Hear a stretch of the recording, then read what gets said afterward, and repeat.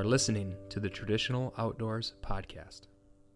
This episode of the Traditional Outdoors Podcast is brought to you by St. Joe River Bows. If you're looking for a custom longbow or recurve, then St. Joe River Bows has you covered. St. Joe's is a family-owned company that specializes in traditional bows for the entire family.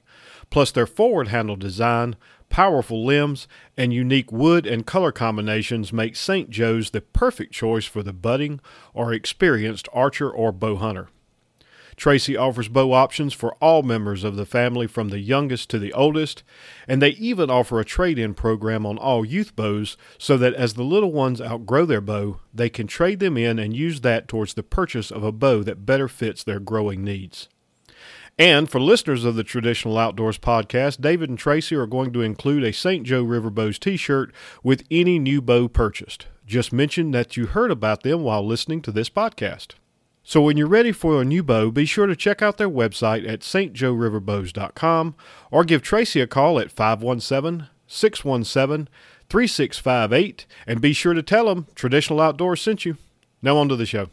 Welcome to the podcast, everyone. I'm your host, Steve Angel, feeling a bit under the weather. Managed to contract a cold sometime over the last few days, but we're going to try to get through this, although I'm going to let my buddy Nick do a little bit more talking tonight than normal, which he's probably going to be happy to hear since I think the last 2 or 3 episodes we've been on, I've been just kind of talking all over you, Nick, so I'm going to try not to do that tonight. How you doing, buddy? Oh, I'm doing good, man. I'm just I'm happy we're into April and we're getting into warmer weather, and unfortunately with that is all the pollen and the allergies are out right now, and I'm feeling a little bit of that myself. So yeah, I started coming down with this, I guess yesterday, and I thought, well, maybe it's just the pollen because everything here is as yellow as it can be. But I woke up this morning, I was like, no, that's not allergies. That's a full-fledged cold. So, but hopefully it's just a cold, and I'll get over it in a few days. Was hoping to hit a stream this weekend. This may put that in a little bit of jeopardy, but we'll see how things play out. I hope you can, man. Have you managed to hit the water yet? I know you were talking about it. I know you went out and did some turkey scouting. Oh, that part was great. I wanted to go fishing, and then the kids were actually up north to see my mom and stay with my mom for spring break all week, and I dug all my stuff out, all my fly gear, got all my fly boxes out, everything like that, and I was getting ready to go, and then Jess said, well, hey, you gotta, what's going on up there on the roof? There's like some shingles up or whatever. And I said, I don't know what that's about. And, I went up there and I fixed that. And by the time I fixed that, I realized I hadn't cleaned my gutters. So I started cleaning my gutters. And then after that, I realized my car was filthy and I started working on my car, and I never did go fishing. So, I just don't have a lot of time to do that stuff. So I plan on hitting it pretty soon. But I got trout camp with some friends on the Asable here coming up in middle of May, and I'm looking forward to that. So yeah, I've been saying I was going to get out for weeks, which I did manage to toss a fly a little bit while I was hunting up in South Carolina, but not really the same as being on a trout stream. So well, I'm going to be green. Hopefully, I didn't forget everything. So yeah, it's like riding a bike, man. It's like riding a bike. I hope so. Well, I tell you what, let's jump in and introduce our guest. This past weekend, so let me back up a little bit further than that. So our guest tonight, I had actually reached out to, I don't know, a couple of months back about being on the show, and it was one of the funny things. He instead of saying what time, he responded back and said, well, you know what, before you interview me, you ought to have this guy on. And he was talking about Jimmy Behag. So I actually reached out to Jimmy and had him on that same week. But then this past weekend, he showed up at our local North Georgia Traditional Archery Club and actually joined me and my daughter Bella in shooting around, had a really great time. So with that said, welcome to the show, Mr. Scott Moore. How are you, Scott? I'm doing great. Thank you, Steve. It's a pleasure and an honor to be on, and I'm looking forward to a good evening. So are we. Like I said, I wish my throat felt a little bit better, but we'll make the most of it. So Scott, we've talked back and forth on Facebook for quite some time, and this past this past Sunday was the first time I've got a chance to actually meet you. I do know about your website, and I have to ask you this question though, and I saved it, unlike Nick, until we actually started recording. But do you so the website is WAC Outdoors? Correct. And I was going to ask you now, do you just call that WAC Outdoors, or do you usually spell it, actually call out what the WAC stands for in Wild About Christ? No, we normally just go with WAC Outdoors. But it does stand for Wild About Christ Outdoors. Correct. So just, give us a high level overview of what the website's about, and maybe even a little bit of history there, and we'll just see where the conversation takes us. Sure. Wild About Christ is a concept for ministry that I came up with quite a few years ago, actually. And the concept was to meet men where they were, out in the woods, hunting, fishing, camping, hiking, whatever they might be interested in doing, and using that setting as a jumping off place to connect with them and kind of help them with some hurdles that we all deal with as men. I guess the best way of putting it is, and we discussed this before we hit the record button, I have been heavily involved in church for a lot of years. I've always had a heart and a passion for men's ministry, and although the church does a fantastic job, I think at times the church setting is not conducive to entertaining men that are not already in church. And I'm not a pastor. I'm not a Bible thumper. There's a lot of guys that have been around me for a long time and know that my demeanor and my mode of operation is pretty laid back and casual. And as far as the ministry part of this is concerned, all of us as men struggle, whether we are attending church or not. And, human nature is timeless. The same things that made men happy, mad, sad, or glad 2,000 years ago are still making men happy, mad, sad, or glad today. And because we all struggle with the same things, whether we will admit it or not, and that is primarily greed, lust, anger, to name the top three, it affects all of us.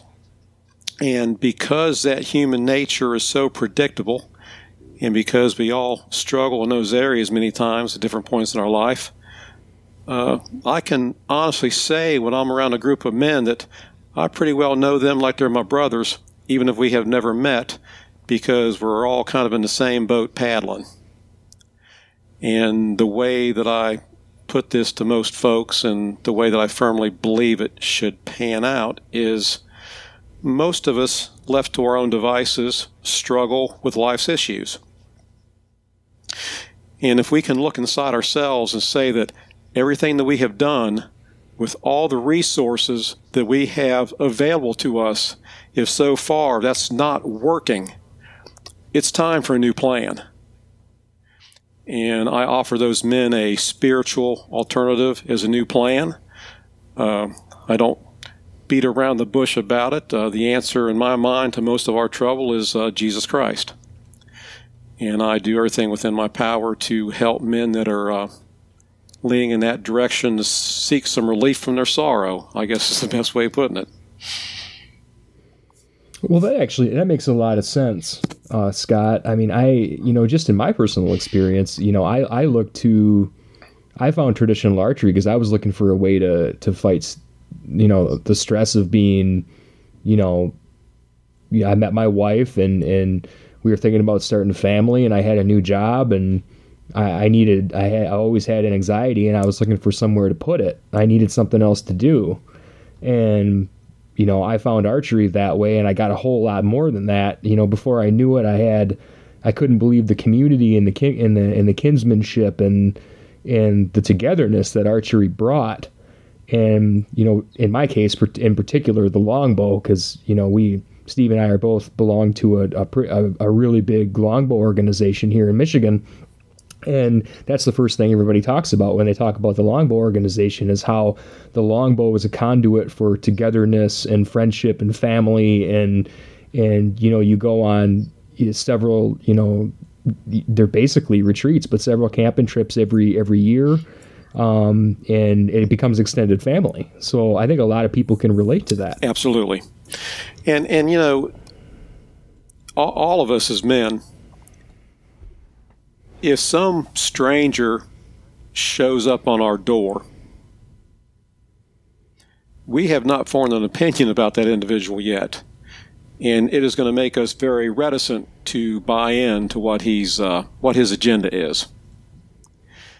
And I think the opportunity to share a campfire, to share a meal, shoot some arrows together, catch some fish together, that bonding and that human connection is imperative to set up a situation where you can support each other, help each other, whatever you want to do with that. Sure. And so what's interesting to me, and it just to back up a little bit, is that now for you, this has become, it's like you've melded two worlds. Correct. And two passions. You've got, anybody who's seen any of your videos, and definitely folks check them out, or been on the website, read the blog, or had a chance to maybe even attend one of your classes, and we can talk about them a little bit later, but knows that you're very passionate about pretty much all things outdoors, a simpler way of doing things, survival, a variety of different tools, whether it's bow, atlatl, whatever that is. And then you've got this passion for Christ as well, and for the ministry. So what kind of happened first, if you want to take us back to, like, how did you get into all of this? And if you can talk about one or the other, or both, or when you found one or the other, right. And I'm sure we'd all love to hear that. Yeah, I'll try to make this as concise as possible. I was born and raised in Ohio. I'm 59 years old. I was born in 1960. And I was born to a father that was a very avid outdoorsman. His passion was muzzleloaders, but he also shot archery. And my earliest memories when I was 7 years old, which was 67, of archery, my dad shot target archery. And I remember specifically he was shooting a Martin Cougar target bow. And I don't even know anymore if that's a 66-inch bow or 70-inch bow, but the bow's long. I was 7 years old. I couldn't even shoot the bow because when I put my hand on the handle on the riser, and the bottom limb was sitting on the ground, my hand on the riser was up above my forehead. And I remember specifically my dad got a milk crate, and I stood on the milk crate so that I could shoot his bow without dragging the bottom limb tip on the ground, and started shooting a bow. And he had a buddy named Don Gray that was very avid in the black powder and muzzleloading movement with him. And Don Gray gave me his son's bow. And that was a little Lemonwood longbow. It was 35 pounds. And I can't remember how long the bow was. I still have the bow. So I had a little Lemonwood 35-pound longbow. And at that time, which was in the late 60s, you could go to the hardware store and buy arrows. And they always had the arrows in a great big display box. It was cardboard, and the arrows were 35 cents a piece. And I would literally pick up bottles and turn them at the store for the money and go to the hardware store and buy arrows with that pop bottle money. And I can tell you with all certainty that I harassed every living thing within walking distance of my home with that bow. And it literally just started from there. I will tell you that for an outdoorsman, I led an idyllic childhood. I lived in a very rural farm community. I was surrounded by creeks and streams and ponds and woodlots. And all through grammar school, junior high, my existence in the fall was I would come home from school. I would drop my books in my good coat at the front door. I would drop through the house to the back door, I'd put on a pair of hip boots, my hunting coat, grab a shotgun or a bow, whatever. I had a little dog named Fanny, a little beagle dog, and she would meet me at the back corner of the yard, and we would take off and not come home until dark. And I hunted rabbits, pheasants, I trapped muskrats, raccoons, mink, fox. I literally stayed in the woods as many minutes of the day as I could. And I'll tell you how times have changed. Trapping was the largest part of my income for a lot of years. And when I was still in high school, I would check my traps before school in the dark. And my trap line was about 3 miles. I had about a 1.5 mile loop on each side of the road. And if I got through that loop early enough in the morning and got back up on the hard road before the bus came through the first time, Mrs. Hembry, the bus driver, would let me get on the bus, drive me down to my house and drop me off, and I'd hurry up and get ready for school. And the next time she came through, she'd pick me up and I'd go to school. And there were many mornings that I stumbled out in that road, muddy, bloody, had a dead fox slung over my shoulder, and a 22 or a 20 gauge shotgun in my hand, and Mrs. Emery would let me get on the bus in that state and drive me home. Wow. That will not happen today. Man, that is hard to imagine. When I got old enough to drive, I would set traps in the culverts of all the streams running under the road between my house and the school, and I would check those traps in the morning. And I always had a 22 with me to, if I caught a raccoon or whatever, to dispatch it. Well, when I got to school, I would take my gun into school with me because I didn't want anybody to take it out of my vehicle. And I would put it in my locker or maybe take it to the shop class, and our shop teacher would lock it up in the tool crib for me. But I lived in a rural community, and this is in the early 70s, and guns and knives were a part of our daily existence. They were accepted, and it just isn't that way anymore. That is for sure. No, I can't even fathom it. I mean, being, I'm 37, like, that would have been unheard of. I think I got in trouble when I was in first grade for having a wooden knife that my uncle carved me that I brought in for show and tell. So, yeah, a different time. Right. And I remember we could actually. I remember seeing vehicles in the parking lot with gun racks and guns in the vehicles at school. But as far as like carrying them inside, that wouldn't have worked even when I was in high school. And we're not that. Our ages are not that far apart. No, Scott. We discussed that we're almost the same age. But anyway, and I think my history as a bow hunter is important. I told you, my dad was definitely an archer, and his great love was squirrel hunting. So we had a hunting cabin in the hills of West Virginia, between Romney, West Virginia, and Winchester, Virginia, at a place called Capon Bridge on the Capon River. And my dad's great love was hunting squirrels with a muzzleloader. So the first week of squirrel season was also the first week of archery deer season. It was normally the second week of October, around October 8th. When I was about 12 years old, we were going up on the mountain in the afternoon to squirrel hunt, and we was walking through a pasture, and there was a stock pond. And like many ponds in West Virginia, they had pushed up a dam on a small stream and backed the stream up. So as we walked around the bottom of that dam, it was pretty warm. There was a small buck that was bedded right at the base of that dam where it was cool and damp, and I'm sure that's why he was there. And the dam formed a wall, so he didn't have anywhere to go when he jumped up except right past us to run out of there. And by this time, I was already hunting small game, groundhogs, rabbits with a bow. I had an old, a solid fiberglass 40-pound recurve bow by that time I was shooting. And when that deer run by, I was about 12 years old, my dad asked me, he said, "Do you think you could have shot that deer with a bow?" What's a 12-year-old going to say? Heck yes, I'd have shot it running. So he asked me, he said, "Do you want to bow hunt serious? Do you want us to bow hunt deer?" I said, "Absolutely." So when we went home from that trip, we went to the Kmart in Barberton, Ohio. By the way, I am a Yankee. I know that's a great disappointment to a lot of you Southern folk. But we were living in Copley, Ohio, and I remember like it was yesterday, we drove to the Kmart in Barberton, Ohio, and at that time, Fred Bear had his big marketing push on to be a 2-season hunter. He was appealing to the gun hunting crowd to try archery.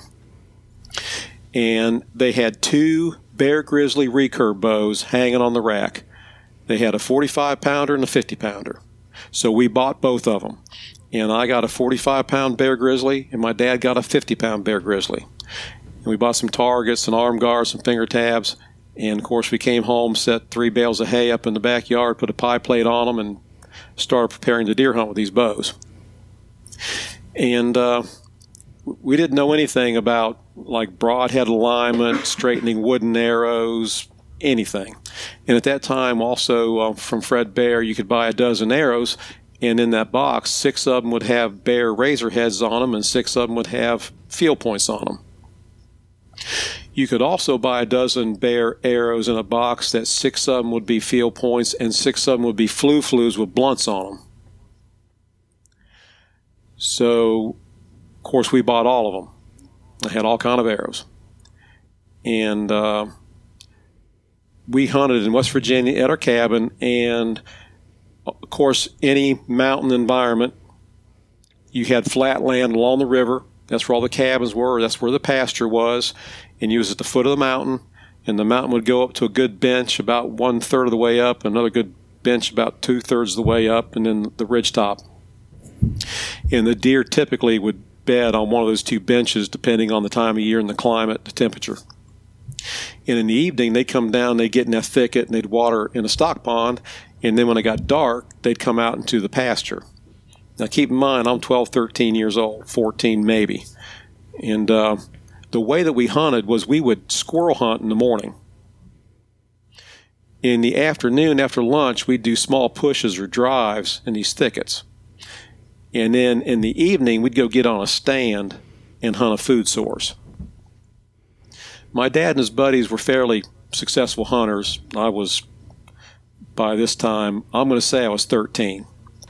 So there was a thicket at the base of this mountain, and it was perfect deer habitat because you had a steep mountain, you had a small strip of a thicket, and then you had an open pasture. And the deer staged in that thicket to come out in the pasture and feed in the evening at the early bow season. So my dad would put me on a stand at one end of this thicket, and he would push from the other end. And it wasn't a drive like beating pots and pans, hooping and hollering. He was pretty adept at what we were doing. He would use the wind, slight little bit of pressure, make sure the deer could smell him, and try to get deer to move in front of him towards my shooting position.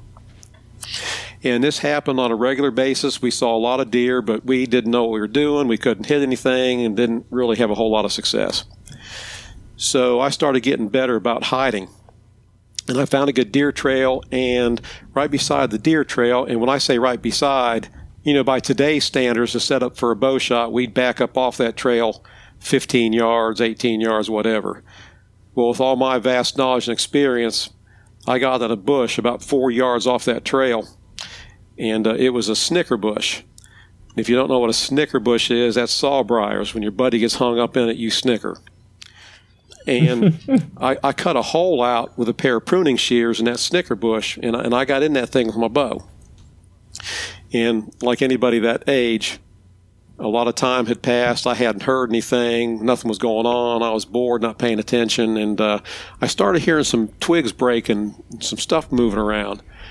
And I figured it was my dad coming to get me, and I really was just fully prepared to just stand up, get my stuff, and go on our way. And I actually saw like some brown hair moving, through a hole in the brush about 20 yards out in front of me.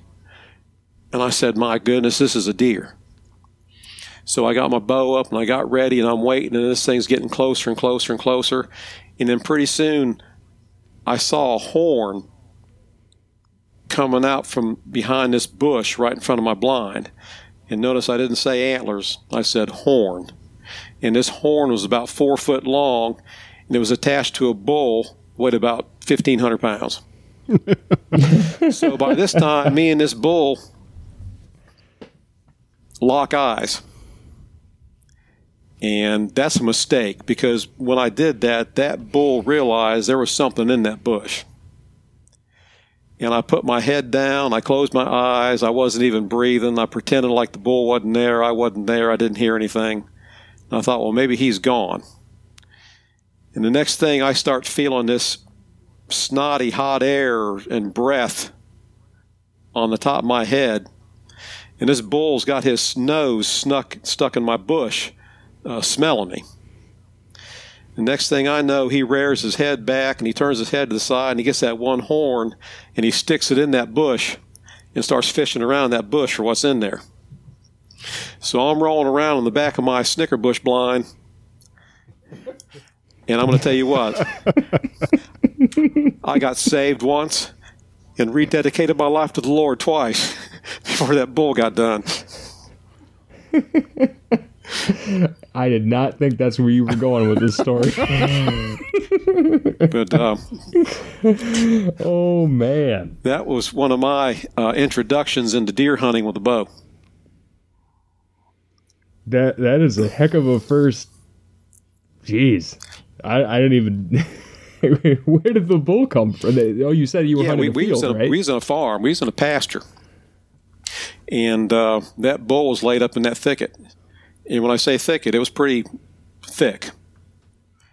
But anyway, you know, I look back at those days in the start of my bow hunting career, and the one thing that we did that people don't do enough of today that really prepared us to be efficient bow hunters is we hunted small game. We hunted rabbits, we hunted groundhogs, we even hunted pheasants and quail. And we spent a great deal of time bow hunting small game. And the biggest benefit of that I think a lot of guys today miss is they'll get their equipment and they'll get all set up to hunt deer. And they practice and they start having contact with living animals in the woods. That is a hurdle to overcome. You know, shooting your bow to target is one thing, but shooting at a live animal is a different situation, even if it is only like a groundhog. And I think that having that stepping stone of successfully shooting some game animals like some rabbits and some groundhogs, I think that's a good first move towards getting your hunting career on the right path with a bow. But the reason I mention that, I did a lot of groundhog hunting with a bow. I lived in Summit County, Ohio. At that time, there wasn't a lot of deer. Matter of fact, the first year that I actually deer hunted in my home county, the Department of Natural Resources said the deer population was 1.5 deer per square mile. So if we saw a deer track, we hunted it. Period. But when I was small game hunting around my rural community, hunting groundhogs, I had a farm that I hunted all the time. A very gracious older gentleman let me hunt his farm, and he would let me roam that place freely. He probably had 200 acres. And I shot a lot of groundhogs on that farm, and it was a real stepping stone in my bow hunting career. But the interesting thing about what you experience as a younger person in those times were different. I actually ran into an older gentleman out there when we first had a bow season in that county. He had a 410 shotgun, and he had an arrow stuck in it. And that's what he was bow hunting with. And what he had done was he had taken the shell and ringed it and got rid of the shot. So all he had was a 410 shell with just the powder and the shot wad. And he had an arrow stuck down the barrel to the broadhead. And that's what he was bow hunting with. How did that even work? I can assure. I mean, I get it would propel it, Right. but wow, yeah. I don't know, but that was one of the things I was exposed to early. The man also had. This is a horrible thing to say, but this is a podcast, so we're going for it. He had a lot of chickens. Shoot. And those chickens today they call them free-range chickens. Back then they were just chickens. And sometimes those chickens would get back in the woods quite a ways from the barn. And I have to admit, I've done some chicken hunting with a recurve bow. And I mean, if they're back there. and the reason I bring this up, and this is vital information for turkey hunters today, birds are hard to kill with a daggone arrow. And a 2-blade's not getting it. Better use a 4-blade or a 3-blade. That's just my humble opinion based on personal experience with chickens. I'll just let that sit where it is. So why is that? Elaborate on that a little bit. You know, if you look at the anatomy. Wait a minute. Elaborate on the broadhead statement, or elaborate on the chicken hunting. You got to be more specific, Nick. Well, I mean, you could elaborate on that. The 410 with the arrow in it. There's a lot to elaborate on Well, I guess to just put this in proper perspective, I guess one thing I want to say is I'm coming from an experience base that has me well grounded in my theories. We'll put it that way. Any notion I take on what's good or bad for bow hunting, I can promise you, in one way, shape, or form, I've fleshed that out. But anyway, it is turkey season. We got a lot of guys out there turkey hunting, and birds are tough. You know, a bird's anatomy and their nervous system and their everything about them. They're hard to anchor with an arrow. And I know a lot of guys like using Zwickeys and Aces and 2-blades, and I do too, and I've shot them all. But you know, like that Bear Razorhead with that bleeder, that's not something guys use so much today. That was a darn good head. And that did a really good job of anchoring a lot of things that would otherwise get gone. You know, on larger game, you want penetration, but on smaller stuff, and birds in particular, I think the biggest, best wound channel that you can create is absolutely the way to go. Well, and I asked that for a reason, because when I first started into traditional bow hunting, you know, I didn't really want to deer hunt. I wanted to turkey hunt. I said, maybe I'll turkey hunt, thinking, oh, turkeys are easier than deer, which, yeah, no. But everybody had told me, well, yeah, you use a 2-blade for deer, and you use a 3 or 4-blade for turkeys. But nobody ever told me why. Yeah. Well, you have a greater chance of breaking their backbone, breaking their wing. But you have a greater chance of inflicting enough damage to that bird that you can get your hands on him. It's really what it comes down to. Because you can zip a 2-blade. Now, you know, anything you say today on social media will be refuted, disputed, and debated. You know, we're not even going to get into that right now, but just my personal experience, 2-blades are not getting it for birds. You know, I would much prefer to have a 4-blade or a 3-blade. Because... Well, while we're on... Go ahead. Go ahead. No, while we're on the subject, I mean, I recently read one of your blog posts that you broke down, you know, what you like to shoot on you know, for certain game, and did a nice job of it. And you've had a video or two on that, and I noticed you like to you small game probably more than anybody I've seen so far, and eventually, you know, especially with all the stories you just told us and whatnot. What do you like to use for squirrel hunting? Well, I'll back up by telling you what I don't like to use. Okay, I love judo points. Judo points have been a staple for stump shooters and small game hunters for years and years and years and years. But I can't tell you how many squirrels I shot with a judo point that got up and looked mad and left. I would echo that. I saw my dad shoot one probably 10 yards away in the square of the back with a judo, and it just looked at him after it yipped. Right. Right. and ran away. And I wasn't prepared to do this, so I don't want to tell you wrong as far as brand names, but there's a couple of points on the market right now. I think one is made by Ace, like the Hex Head. I think I'm saying that right. Mm-hmm. I mean, I wrote a blog about it, and I can't remember now. I think it's the Hex Head by Ace. It's the Hex Head. And that's got like a concave, almost like a hollow point. It's got scalloped edges. Those things are very effective on rabbits and squirrels. They do a lot of tissue damage, and they penetrate much better than something like a Judah Point would do. And I have had extremely good success with them.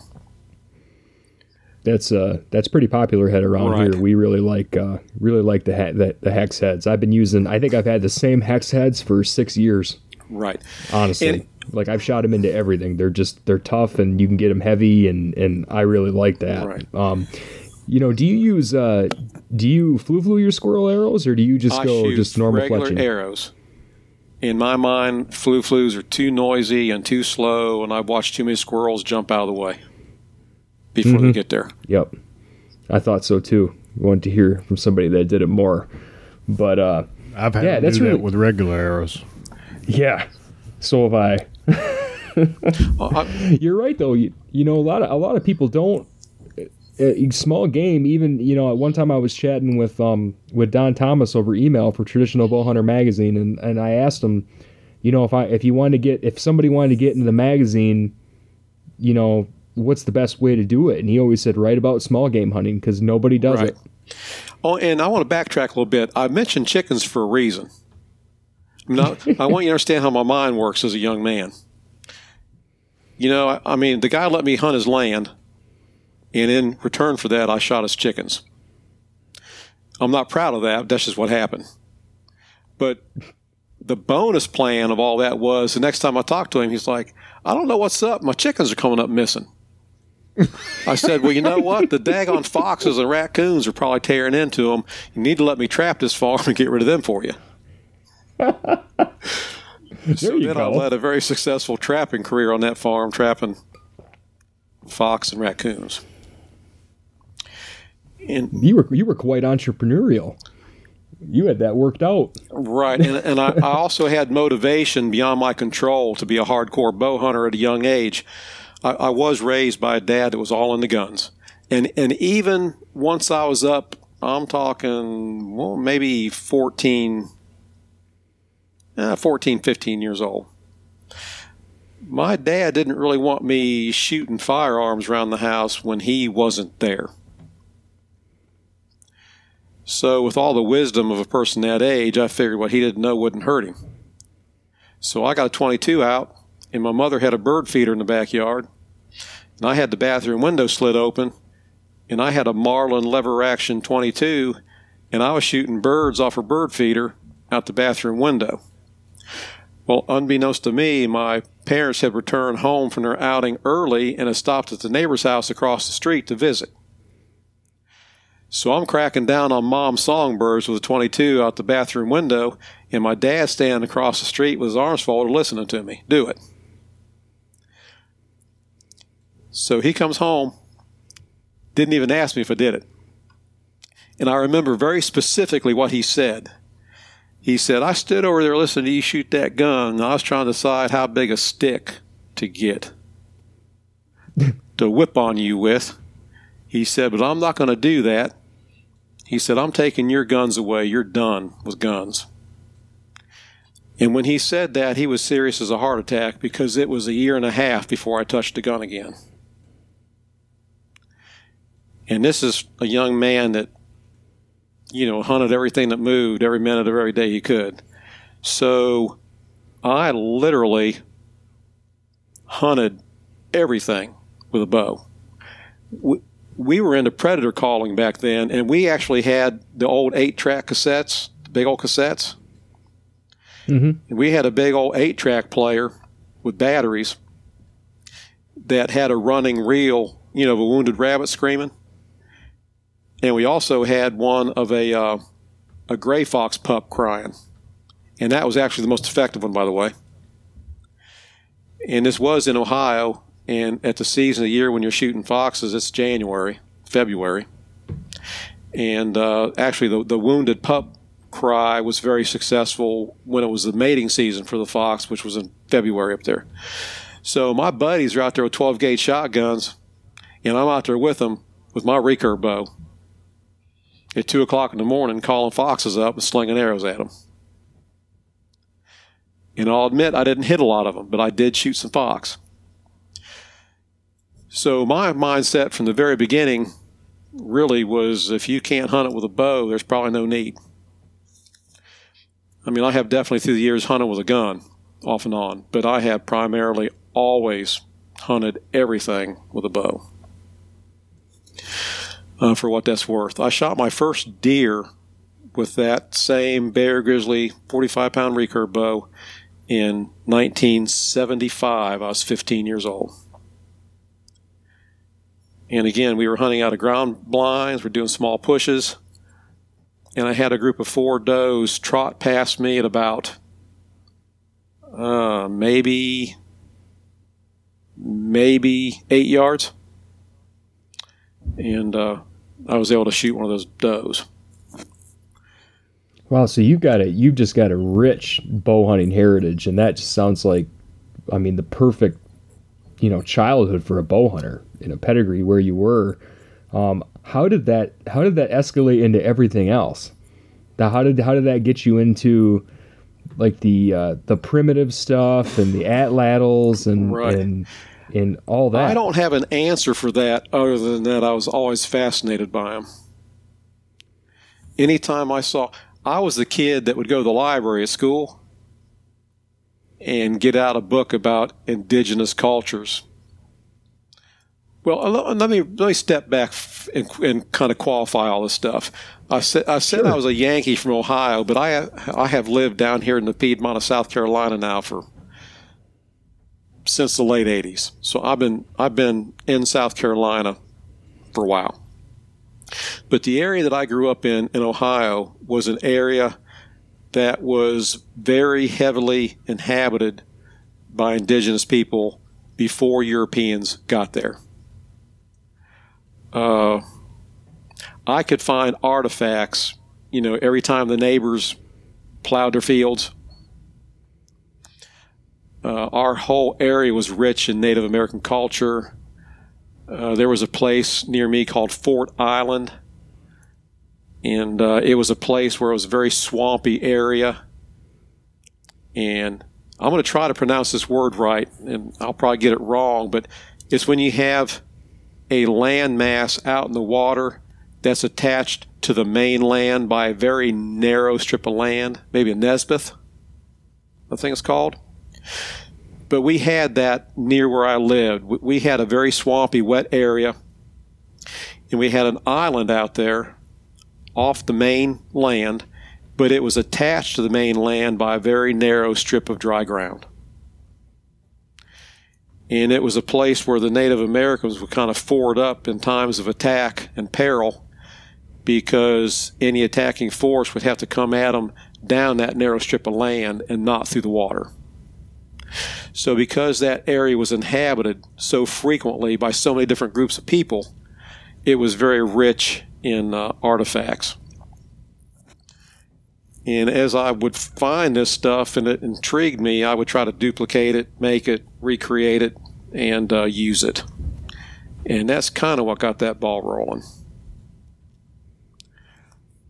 I did that for my own amusement. That was before social media. And kind of taken quite a leap forward for a few years. And around 1996, the vice principal of the local middle school here in Iva, South Carolina, where I live now, he approached me about bringing my stuff to the school and letting the students see it. And I told him, I'm not a teacher, I'm not a historian, I've got no qualifications to come do that. And he said, your qualification is that you make this stuff and it works. It's not a wall piece, it's not a display piece, it's a functioning piece of equipment. I would like you to bring what you have made to the school and let my students see it being used. And that's what kind of launched what at the time was I called a Native American Living History program. And I bet they were really receptive to that too. I remember when I was a kid, I grew up in the near Mackinac, in up in northern Michigan, Sheboygan actually. But we had the people from Michilimackinac would come in, and naturally our field trips, we either went to Old Mill Creek, Mackinac Island, or Michilimackinac, for years in elementary school. And I can just remember just seeing that stuff, and it just made a big impression on me back then. Correct. So the kids probably just ate it up, right? Oh, yes. And like so many things, I mean, it wasn't anything that I planned to do. It was requested of me to do it, and when I did it and the reception was positive, immediately after that, some of the teachers were like, well, my son is in Boy Scouts, or my girl's in Girl Scouts. Do you think you could bring this stuff and show them? And one thing led to another, and I spent a great deal of time doing, I guess in a broader term, living history. Some folks call it experiential archaeology. Whatever it is, I've spent a great deal of time doing it. Very cool, and that kind of laid the building blocks to kind of what you're doing today, yes. Right? Yep. Yeah, and we're kind of jumping all over this, but kind of try to keep this thing moving. This all culminated in a student of mine that I had. I taught the youth at church for many years. Was a youth Sunday school teacher, and one of the young men from that class was very adept at social media and shooting video and different things, and he suggested to me that I shoot some videos of things that I do. And I got a video camera and shot a little bit of video, and he edited it and put a few things up on YouTube for me. And I went from there and got my own camera, started doing my own editing, and started a YouTube channel. And I think this was in 2011. And that rocked on for a little while. No real agenda, just sharing what I was doing. Well, I take that back. It's wrong to say there was no agenda.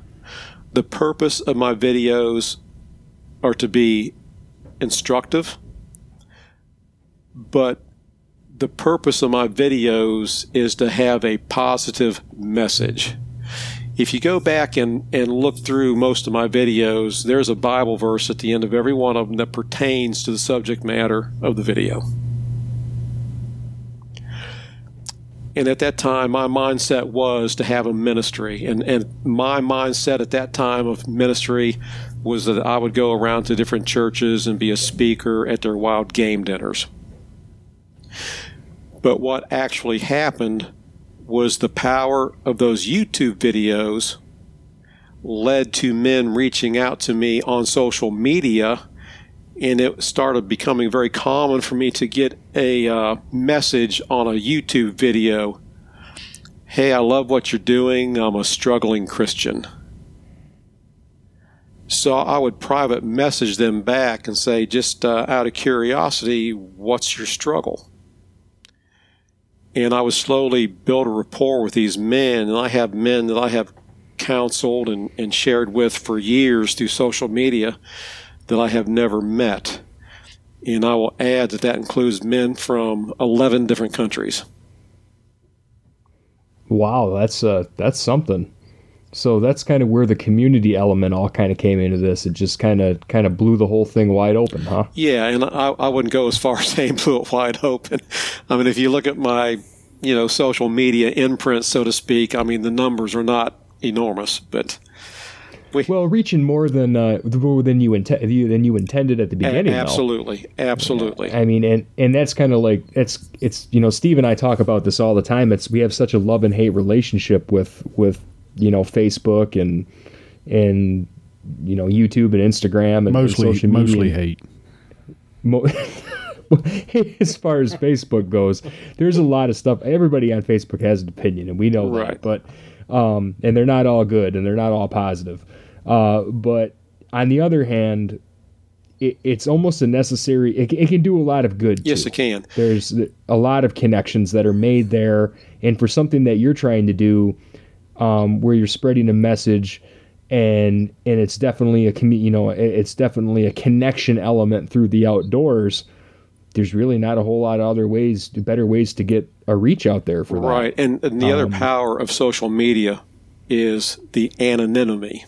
I can't say that word right now, but you don't know them and they don't know you. And so two things happen. When people watch my videos, they feel that they know me. They feel a personal connection to me because of watching my videos. And they tend to share things with me that they would not share otherwise. And they feel safe sharing them because we're not doing it one-on-one, we're doing it through social media.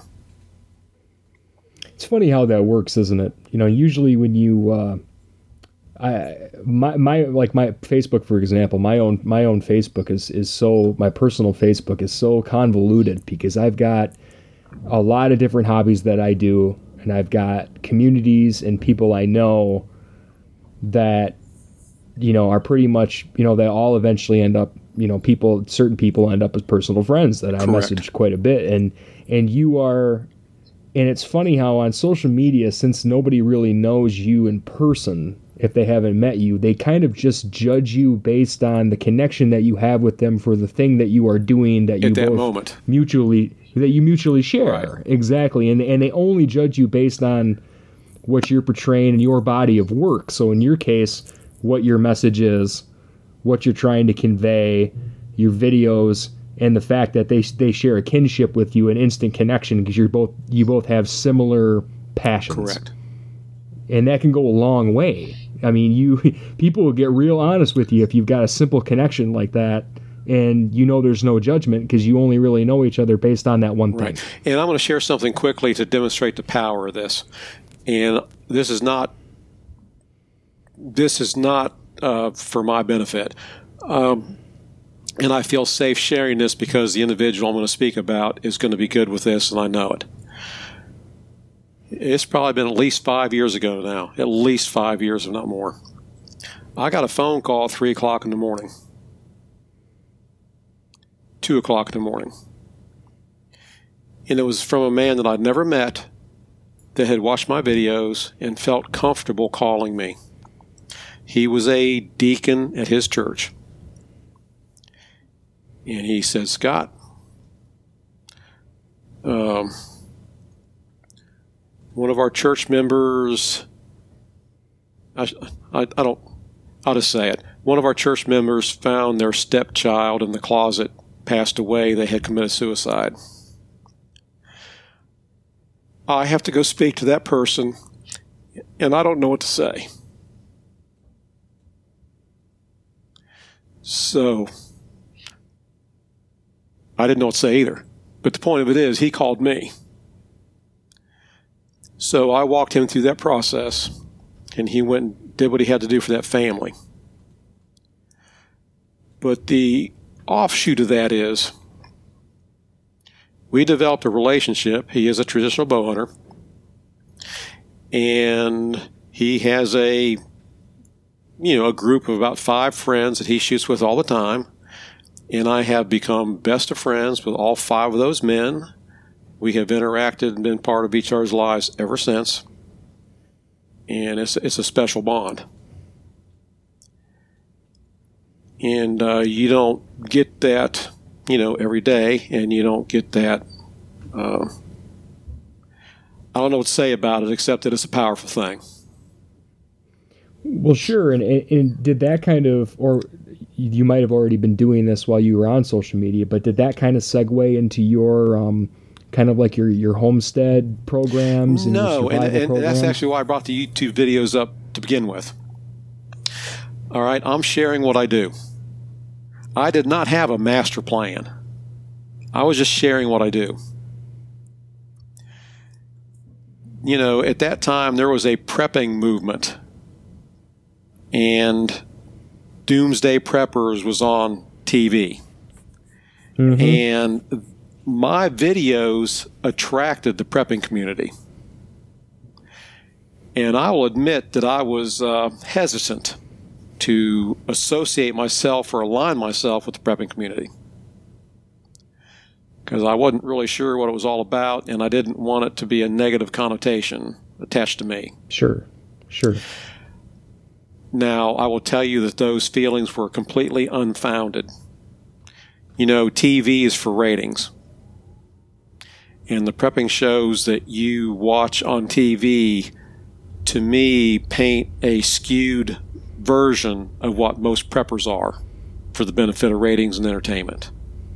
Yeah, well, some people say fully insane or have a lot of drama, Right. Then people tune in. You know, Otherwise, they portray preppers as someone who's hiding in a steel box, defending a can of Beanie Weenies with an assault rifle. And Beanie Weenie. my association with this group has showed me that the average member of this group is just a person that is interested in homesteading, sustainable living, and self-sufficiency. And what intrigued a lot of those people was the archery. So I was invited to go to a fairly large prepping show in Florida, again, about 5 years ago, and do a series of seminars and classes on archery for prepping. So I went and did it. And it was a good move, and we have done events like that ever since. And it gives me a chance to expose people to traditional archery that are not archers at all. You know, it's very rare today to have a platform to reach large numbers of people for traditional archery that are not archers. And that's basically what I've been doing on a pretty steady basis for the last 6 years. Man, that is pretty cool. That, you know, that is not what I would expect. I wouldn't expect archery to be the thing that drew these people to you. That's really interesting to me. That I mean, the answer is probably that, you know, it's that whole kinship thing, and the bows are a conduit. But why do you think it's the archery that drew them to you and not everything else that you do? I have no idea, and I don't know. Well, I take that back. I do know. The Christian slant on my videos is what did it. Because most of these folks are Christians. That's just the bottom line. And there's a lot of information out there in social media and on YouTube that is just rubbish. And I think that most of them just kind of made a judgment call that the information that I was putting out there was valid. Sure. And I'll back that up real quick with just a thought on that subject. If you go on YouTube and you want to watch a video on making a survival bow, there are hundreds of videos on making a survival bow. A few of them are good, most of them are not. And it is very common to see someone throw together a survival bow, fashion some sort of an arrow, and at the end of the video they shoot the arrow and it goes out there 10 feet and turns sideways and lands softly into a bush. And they turn and look at the camera and say, well, if you had to in a crisis situation, this would kill a rabbit. No, it would not. Not in this lifetime. And I think the fact that I have actually taken game with all this stuff after I've made it was the deciding factor to make folks contact me, along with the fact that they like the Christian slant on things. For what that's worth. As a matter of fact, the first group that contacted me to do a rather large prepping and sustainable living event told me that they could have got anybody to shoot a bow, but they wanted me to deliver a Sunday morning service to the vendors also. So that's what got that whole ball rolling. Well, and that's actually a pretty good segue into into archery and bow hunting recruitment. Yes. I know you mentioned before the show that you wanted to talk a little bit about that, and that seems to be kind of a hot topic. It today. is. You know, and you know, we're losing some of these skills that people had, and some of these traditions, and how do we go about getting new people into them and getting them back? So what do you think about that, Scott? I want to start out by saying that as far as the traditional archery community goes, the concept of recruiting and retaining new archers, we do a very poor job of it, and we are our own worst enemy. That's my opening statement, and I'll go from there. First of all, just as a nation, disregarding traditional hunters or bow hunters, just sportsmen, just individuals in our country that want to participate in the shooting sports and hunt, the decline is substantial. The age class of our sportsmen and outdoorsmen is increasing yearly, and participation is decreasing yearly, and it affects us in a lot of different ways. Now, I have always referred to the U.S. Fish and Wildlife Service, you know, kind of looking at some facts and figures on this thing. And I also, it's a dirty word in some traditional archery circles, but the ATA, the Archery Trade Association, you know, they've got a pulse on the market and who's buying what. And between those two organizations, if you kind of look at their figures and the reports that they put out, like in the early 90s, the average age of a hunter was from the mid-30s to the mid-40s.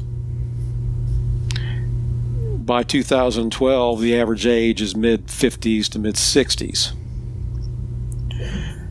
Back in the early 90s, about 8% of our population hunted. And right now, about 4% hunts. There's definitely a steady decline. Yep. The Fish and Wildlife Service estimated in 2011 that about 13 million Americans were hunters. That seems like a lot, but if you go from that to bow hunters, they figured 33% of those were bow hunters. The ATA estimates around 24 million folks. And again, that sounds like a big number, but compared to the total population, it's not. But this decline, from the standpoint of traditional archery, you're working with a demographic that is small and getting smaller. And right now, they're estimating that the average age of an adult bow hunter is 37. So you have a 37-year-old male that's bow hunting. Most of those guys are compound shooters. Pretty good handful use a crossbow, and a smaller percentage are trad guys shooting longbows and recurves. So most of us as traditional archery club participants, we all do the thing where we're going to go into schools and churches and we're going to have a youth program. We're going to let small children shoot bows. I think that's a fantastic thing. I have done plenty of it. I think it's vital. But we don't need them. We need their dads. Because if the adult male in that family becomes a traditional bow shooter, the whole family will likely follow him. And his entry into what we do is oftentimes barred because of our attitude towards him. When I look at the traditional archery clubs that I have been around, and I don't go to many shoots anymore. I used to go to a lot of them. But the funny thing about it is, as Steve mentioned, I went to the North Georgia Traditional Archery Club shoot Sunday. There was very few people at that club that I haven't had lunch with, talked to, or shot with 25 years ago. Except the ones that are gone now because they passed away. And we're all older. We're all grayer. We're all a little bit heavier. And by the way, Steve, I saw that picture that you put up on social media, me shooting my bow. And I was astounded because looks like my stunt double has gained some weight. That was a pretty discouraging thing to see. I'm going to admit that publicly. But anyway. Well, that's the reason I took a picture of you instead of letting somebody take a picture of me. There you go. But I guess what I'm saying is that this is a multi-level situation that we could talk about for 3 days and we can't do it. But my heart in this is the traditional archery slant on it. And here's what I'm seeing. You know, when we go to our groups and our forums on social media and Facebook and we see the older, crustier, hardcore, traditional bow hunters bantering back and forth about sighting systems and equipment to use and what's real traditional, I think that they put up a pretty strong barrier sometimes that bars entrance into our sport by some of the younger guys. And I think their efforts are misguided and detrimental. And the reason I say that is because, you know, if the average bow hunter today is 37, that's a guy that was born into a family when compound bows were already established, the mainstream, and what everybody shot. Steve, when you were growing up, and me when I was growing up, our fathers, or maybe not yours personally, but my dad and all his buddies was shooting recurve bows because the compound bow had not yet been invented. In the late 60s, when I was 8, 9, 10 years old, I went with my dad to field archery events, and all the men shot recurves, target bows, because there weren't any compound bows yet. A lot of the men shot clickers. A lot of the men shot sights. A lot of the men string walked. A lot of the men were gap shooting. They were doing anything to have a competitive edge within the limits of the rules to compete. There was no concept of traditional archery. It was just archery. So then the compound bow comes on the market. Everybody jumps on the bandwagon. Everybody's shooting compound bows. And then a movement started in the mid-'80s to fall back away from those compound bows and get back into traditional archery and get back to our roots. And I was there. I was a participant, and I was all in. I loved every minute of it, and I still do. But we created a group and an atmosphere around our perception of what traditional archery is. And we have kept that perception and carried it through to today. And the situation that we're faced with today is that we have young men that were born and raised shooting compound bows. They're good outdoorsmen. They're successful bow hunters. They've shot a bunch of deer, and they are now looking to increase their challenge. So they're looking at exploring maybe shooting a stick bow. And what happens with these guys is their perception of traditional archery and their desire to participate in the sport is being driven by what they see on social media and on television. And you have people like Fred Eichler. You know, Fred Eichler is one of the first people in, I'll say, modern times that's on, you know, an Easton bow hunting show shooting a recurve bow. And all these young guys that are watching these shows and watching Fred Eichler, they're seeing a younger man shooting a recurve bow. and that influences them to shoot a recurve bow. And we have other individuals now. I'll use as an example Matthew Davis. Matt Davis was a sales rep and a marketing guy for Hoyt. He now works, I think, with Mountain Ops doing marketing. Matthew is a sharp young guy. He's a good athlete. He's an all-around hunter. He fly fishes. He shoots upland game. One heck of a bow hunter. He's out doing media events. He's in the public eye. He is being an industry influencer. These young guys that the statistics are telling us are the meat of the bow hunting population today, guys like Matthew Davis are influencing them to try shooting a stick bow. You also got the guys that like Matt Zernzak and Tim Neville, from the Push.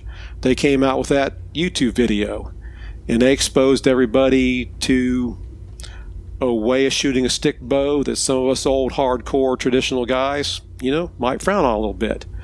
You have guys like Aaron Snyder. Aaron Snyder is a lightning rod. Love him or hate him. I mean, he's there. He's on social media, and he's influencing this mid to late 30s age group towards shooting a stick bow. And you can't paint them all with a broad brush. They're all individuals. But for example, like with Aaron Snyder, he started out on social media posting about shooting game animals at 108 yards away with a compound bow. And we could all look at him and say, that dirty SOB. But yet, he started shooting a stick bow, and now he's on social media talking about the thrill of getting 8 yards away from a mule deer. So we have this young, aggressive alpha male in his mid-30s. He shot a whole pile of deer with compound bow, and he wants to get a stick bow. He is not going to get a self bow. He is more than likely going to buy what the market has to bear today. And Steve, you saw some of it in my hands Sunday. It's not what us old guys would really think of as a real traditional bow. You have ILF risers. You have limbs that have carbon and foam in them. I mean, it's light years away from our concept of a traditional bow. But that's what these young guys are going to show up with to these shoots. And it's kind of like starting a fire. I can start a fire with a bow drill. And once you get an ember, you don't throw a log on it. Once you get an ember, you put little shreds of bark on it, a little bit of dry grass, little twigs. You fan it into a flame. You put sticks on it the size of a pencil. They flame up. You put sticks on it the size of your thumb. You gradually build this fire. Well, with these younger men that are coming into the traditional community and shooting stick bows, when they show up at a club or when they start interacting on social media with some of these groups and they start asking questions,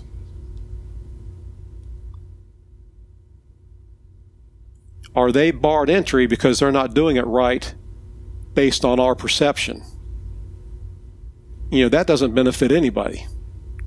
You've got to meet them where they're at and expose them to what we do and let them make the decision to go that direction if they choose to.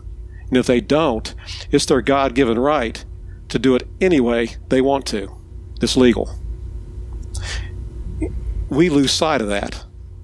And I think it's a detriment to our sport that we do.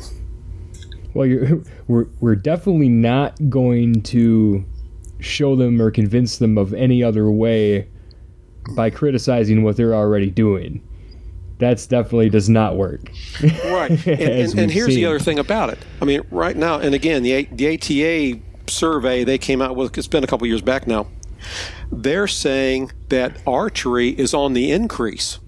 Because you look at the movies now, like the Hunger Games and the series Arrow and the animated movie Brave, where the little curly redheaded girl is shooting her bow and it shows a perfect archer's paradox of her arrow when it shoots. There are young people flocking to the sport of archery, but 76% of them are recreational archers. They're not bow hunters. Mm-hmm. So what do you do with that group? Well, and it's funny you mentioned that, because we're without having any stats or anything with me or anything like that, I mean, we're seeing that here in Michigan a lot. I was just remarking to Steve the other day when I got back from the traditional expo in Kalamazoo, what the crowd looked like. And I noticed the difference more so this year than I have in the past 5 years.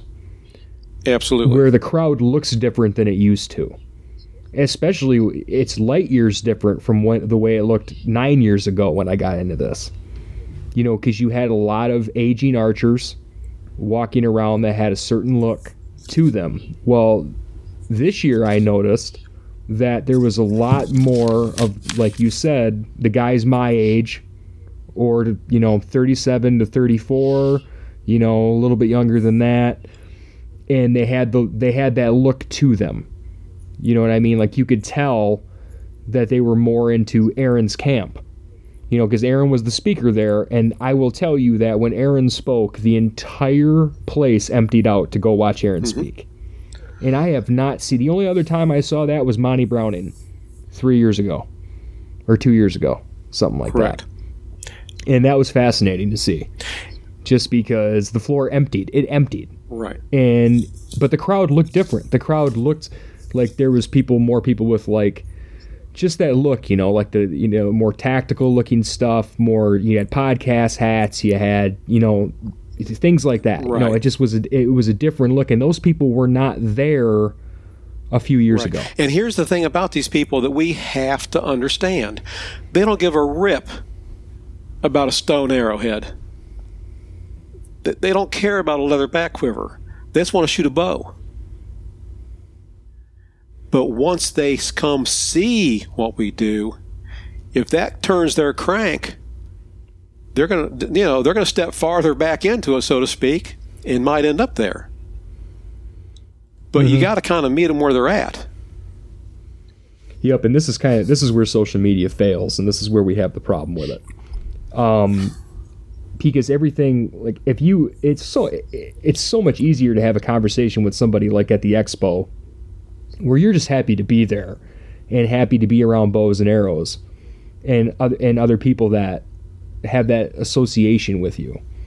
And nobody's going to come up to you and just start and have a confrontation with you out of the blue, because there's not that anonymity. I can't say it now either. I used to say it until I put a headphone on. Yep. And you don't have that. And everybody gets along.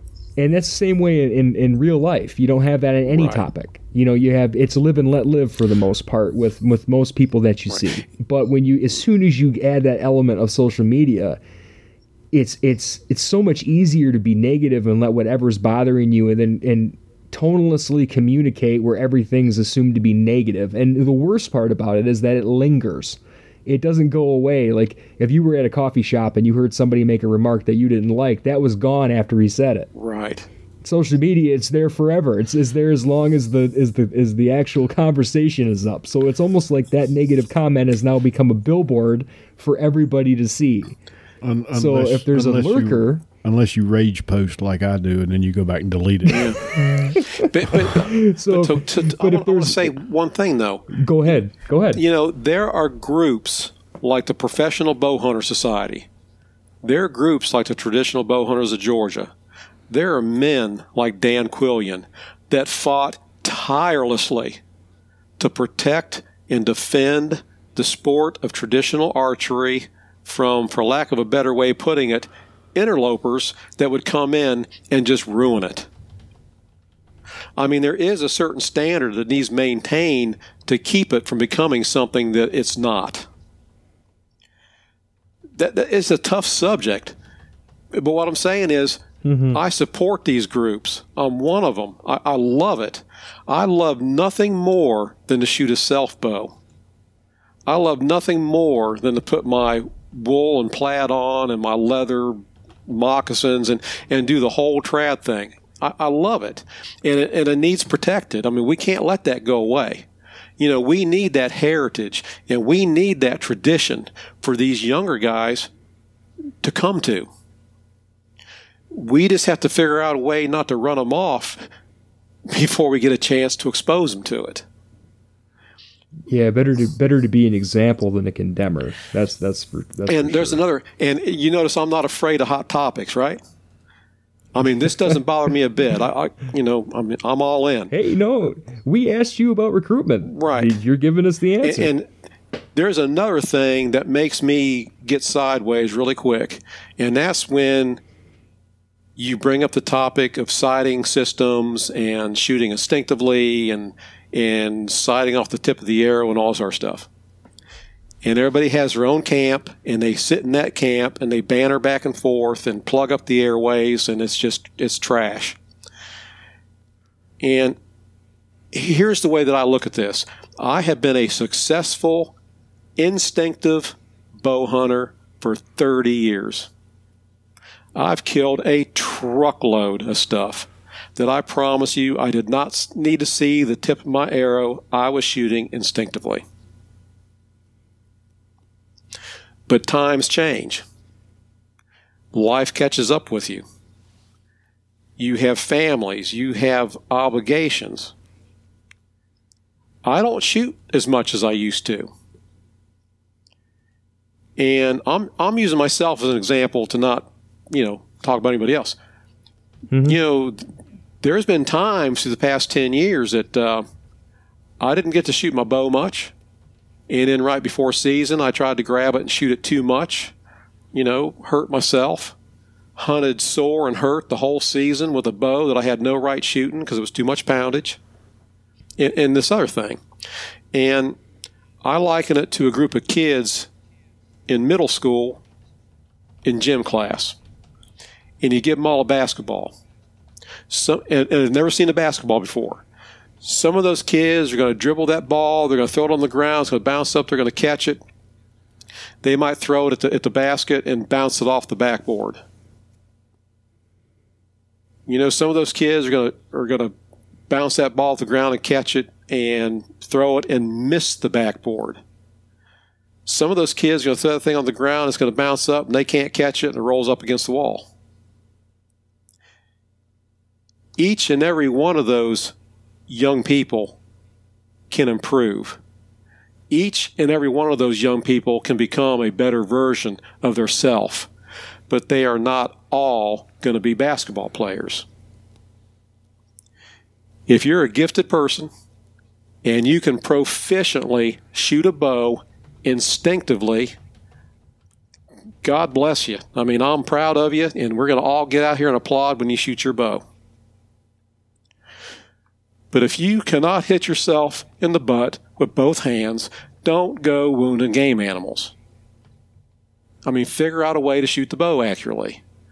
If that means taking lessons, if that means shooting off the tip of the arrow as a sight, I don't care what you have to do. All I care about is that you're a proficient bow hunter and not wounding game animals. And whatever it takes to get you there, we're still going to be friends, and we're still going to shoot together, and it's not going to bother me not one bit what you do, as long as that arrow is going in the right place when you need it to. Yeah, we talked about this a little bit on Sunday, Scott, and I completely agree with you. And I think we, when we were talking about this, you were talking about how you had moved or were moving away, I forget which, away from, totally instinctive. And I may have to at some point in time, but now I will. Right now, I try to stay away from all of it because I just don't want anything messing with my shooting. But I'm like you. If they can hit the target, I don't care what they're doing.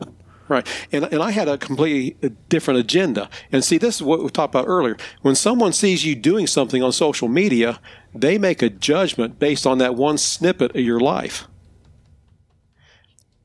I promise you, I have hunted with a self bow and a cane arrow and a stone head, hunted with an English, with a hill style longbow, and hunted with an ILF rig like you saw me shooting Sunday with carbon arrows and lighted nocks and the whole bit. I have hunted with all three of those things in the same season and shot deer. I do what makes me happy when I wake up that morning.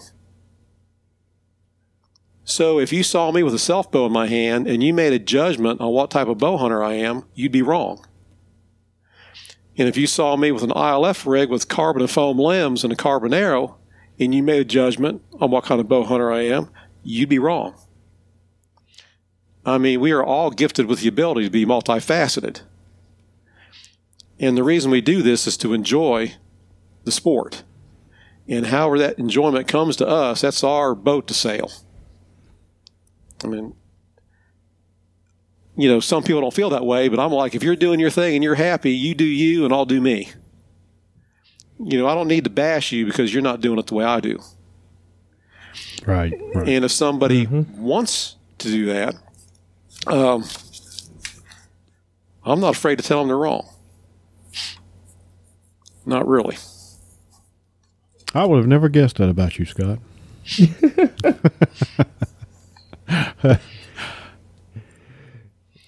Well, this has been a really great conversation, Scott. Man, we really covered a lot in the time you were on here, didn't we? Well, I'm a Yankee. I talk fast. I always tell people you got to listen fast because I'm going to talk fast.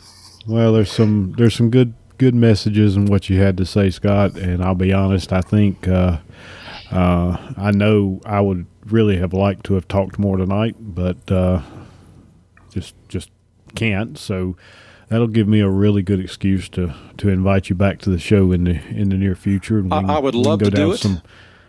Because we'll go down some additional rabbit trails. Yeah. Well, we need to talk about equipment. We need to talk about broadheads and arrows. So, yep, we can do that, and we will. We'll definitely get something. We'll definitely get something scheduled. I hope I get to see you at North Georgia again. I hope that wasn't your only trip this year. No, I'll make it back. Good deal. Good deal. We'd definitely love to have you, and maybe you can bring one of your self bows next time. Absolutely. I can do it. All right. Nick, I really do appreciate you taking the reins and running with this tonight, and hopefully I'll feel better by next week, okay? Yeah, and it was a real honor meeting you, Scott, and watching some of your videos on there. I'm going to watch a whole bunch more of them and getting to know you and what you're doing, and I hope I get to shoot with you someday. Absolutely, I'd love it, and I appreciate you too and what you do. It's been a very enjoyable evening for me, and just keep on doing it. We sure plan to. Thank you so much, Scott. You take care, and thank you everybody for tuning in. We'll see you next week. Take care all. See ya.